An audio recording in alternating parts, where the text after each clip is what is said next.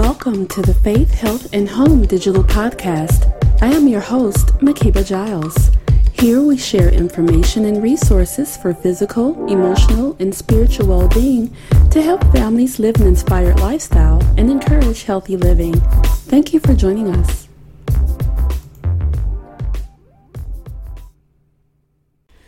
Well, Roshana Chasky is the author of the instant New York Times best-selling first book in the Pandava series, Arusha and the End of Time, and its 4 sequels. Well, now the 5th and final installment, Arusha and the Nectar of Immortality, shines with the strength of sisterhood and South Asian representation, and it will be released tomorrow. Joining me now to talk about this wonderful, exciting, and final book in the series is Roshana Chasky. Thank you so much for joining me today. Thank you so much for having me. Now, first, you are perhaps best known for your Indian influence, young adult and middle grade fantasy novels. Tell us what fostered you to have interest in those cultures and their stories. Well, I was just very much inspired by my family and by the stories that I was exposed to growing up. I'm from Atlanta, and I'm from a mixed race home. My father is from India, so because of that, I was deeply exposed to Hindu mythology and folklore. And my mother is from the Philippines, which means that I've also just been spoiled for Filipino folklore and Filipino stories, and honestly, just incredible food on both sides. I'll bet. Now, why do you think that inclusivity and representation are important in young adult fiction, especially today? It's like if you can imagine growing up without a mirror, this not having this sense of who you are, what you look like, where you belong, not having a sense of comparison between yourself and other people. That's what it's like to grow up without any visible representation in either mainstream media like television or feature film, or especially when it comes to stories. I was a huge bookworm and still am, and I've always found it really heartbreaking that when I was growing up, I never saw anybody on the cover of a book who looked like me or my loved ones. I never saw anyone else have a hard-to-pronounce ethnic name like me. And it can make you feel very uncertain in your own skin. It can make you feel invisible, erased, and it can even make you feel that all those things are happening for a good reason because you don't matter. And to me, that's something at the heart of the Arusha and the End of Time series that I really wanted to push back against, and to really celebrate this idea that no matter who you are, no matter where you come from or how you identify, you absolutely deserve to be the hero or heroine of your story. Yes, absolutely. And I love that theme of the book too, and the whole series as well. Now, speaking of the Nectar of Immortality, as we said, it is the conclusion to the Pandava Quintet. Tell us, what lessons would you like for readers to learn from Arusha's adventures in this series?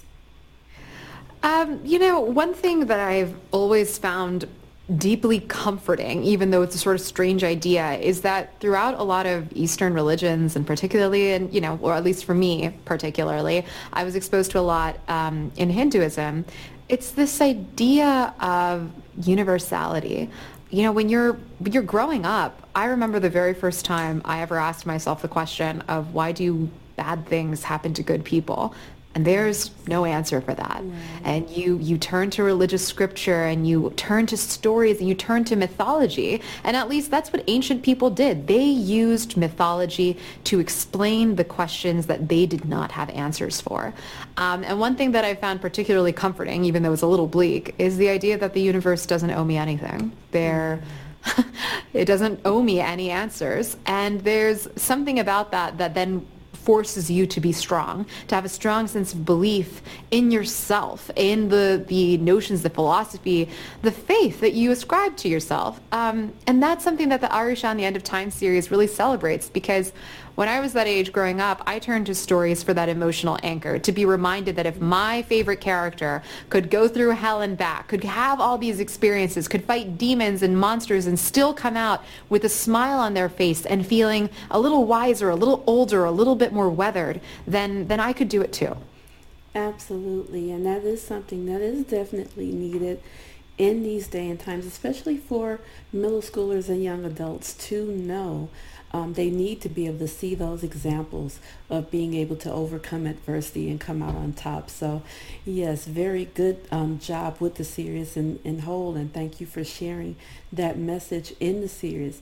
Now, speaking of the series itself, we know this is the end, but is it really the end? Will we be seeing any of your work on the big screen soon? Well, I can say one thing that's very exciting is that actually next week we have the very first Arusha and the End of Time graphic novel coming out. It's been illustrated by Anu Chauhan and adapted by Joe Caramagna, who has incredible work throughout the Marvel comic series and things like that. And it's really exciting because I think that's the sort of thing that then makes people curious about other adaptations, other kind of life forms that a book may take. So I'm crossing fingers and toes that it'll make Hollywood take a look. I bet it will. I don't think you're going to need much luck in that area, definitely.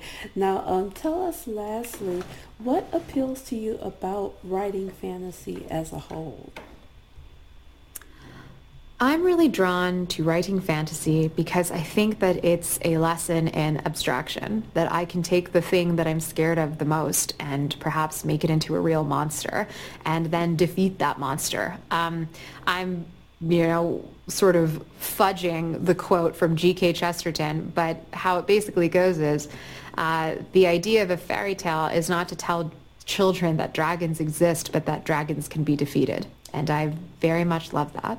Yes, that's a great quote, and I love that quote too.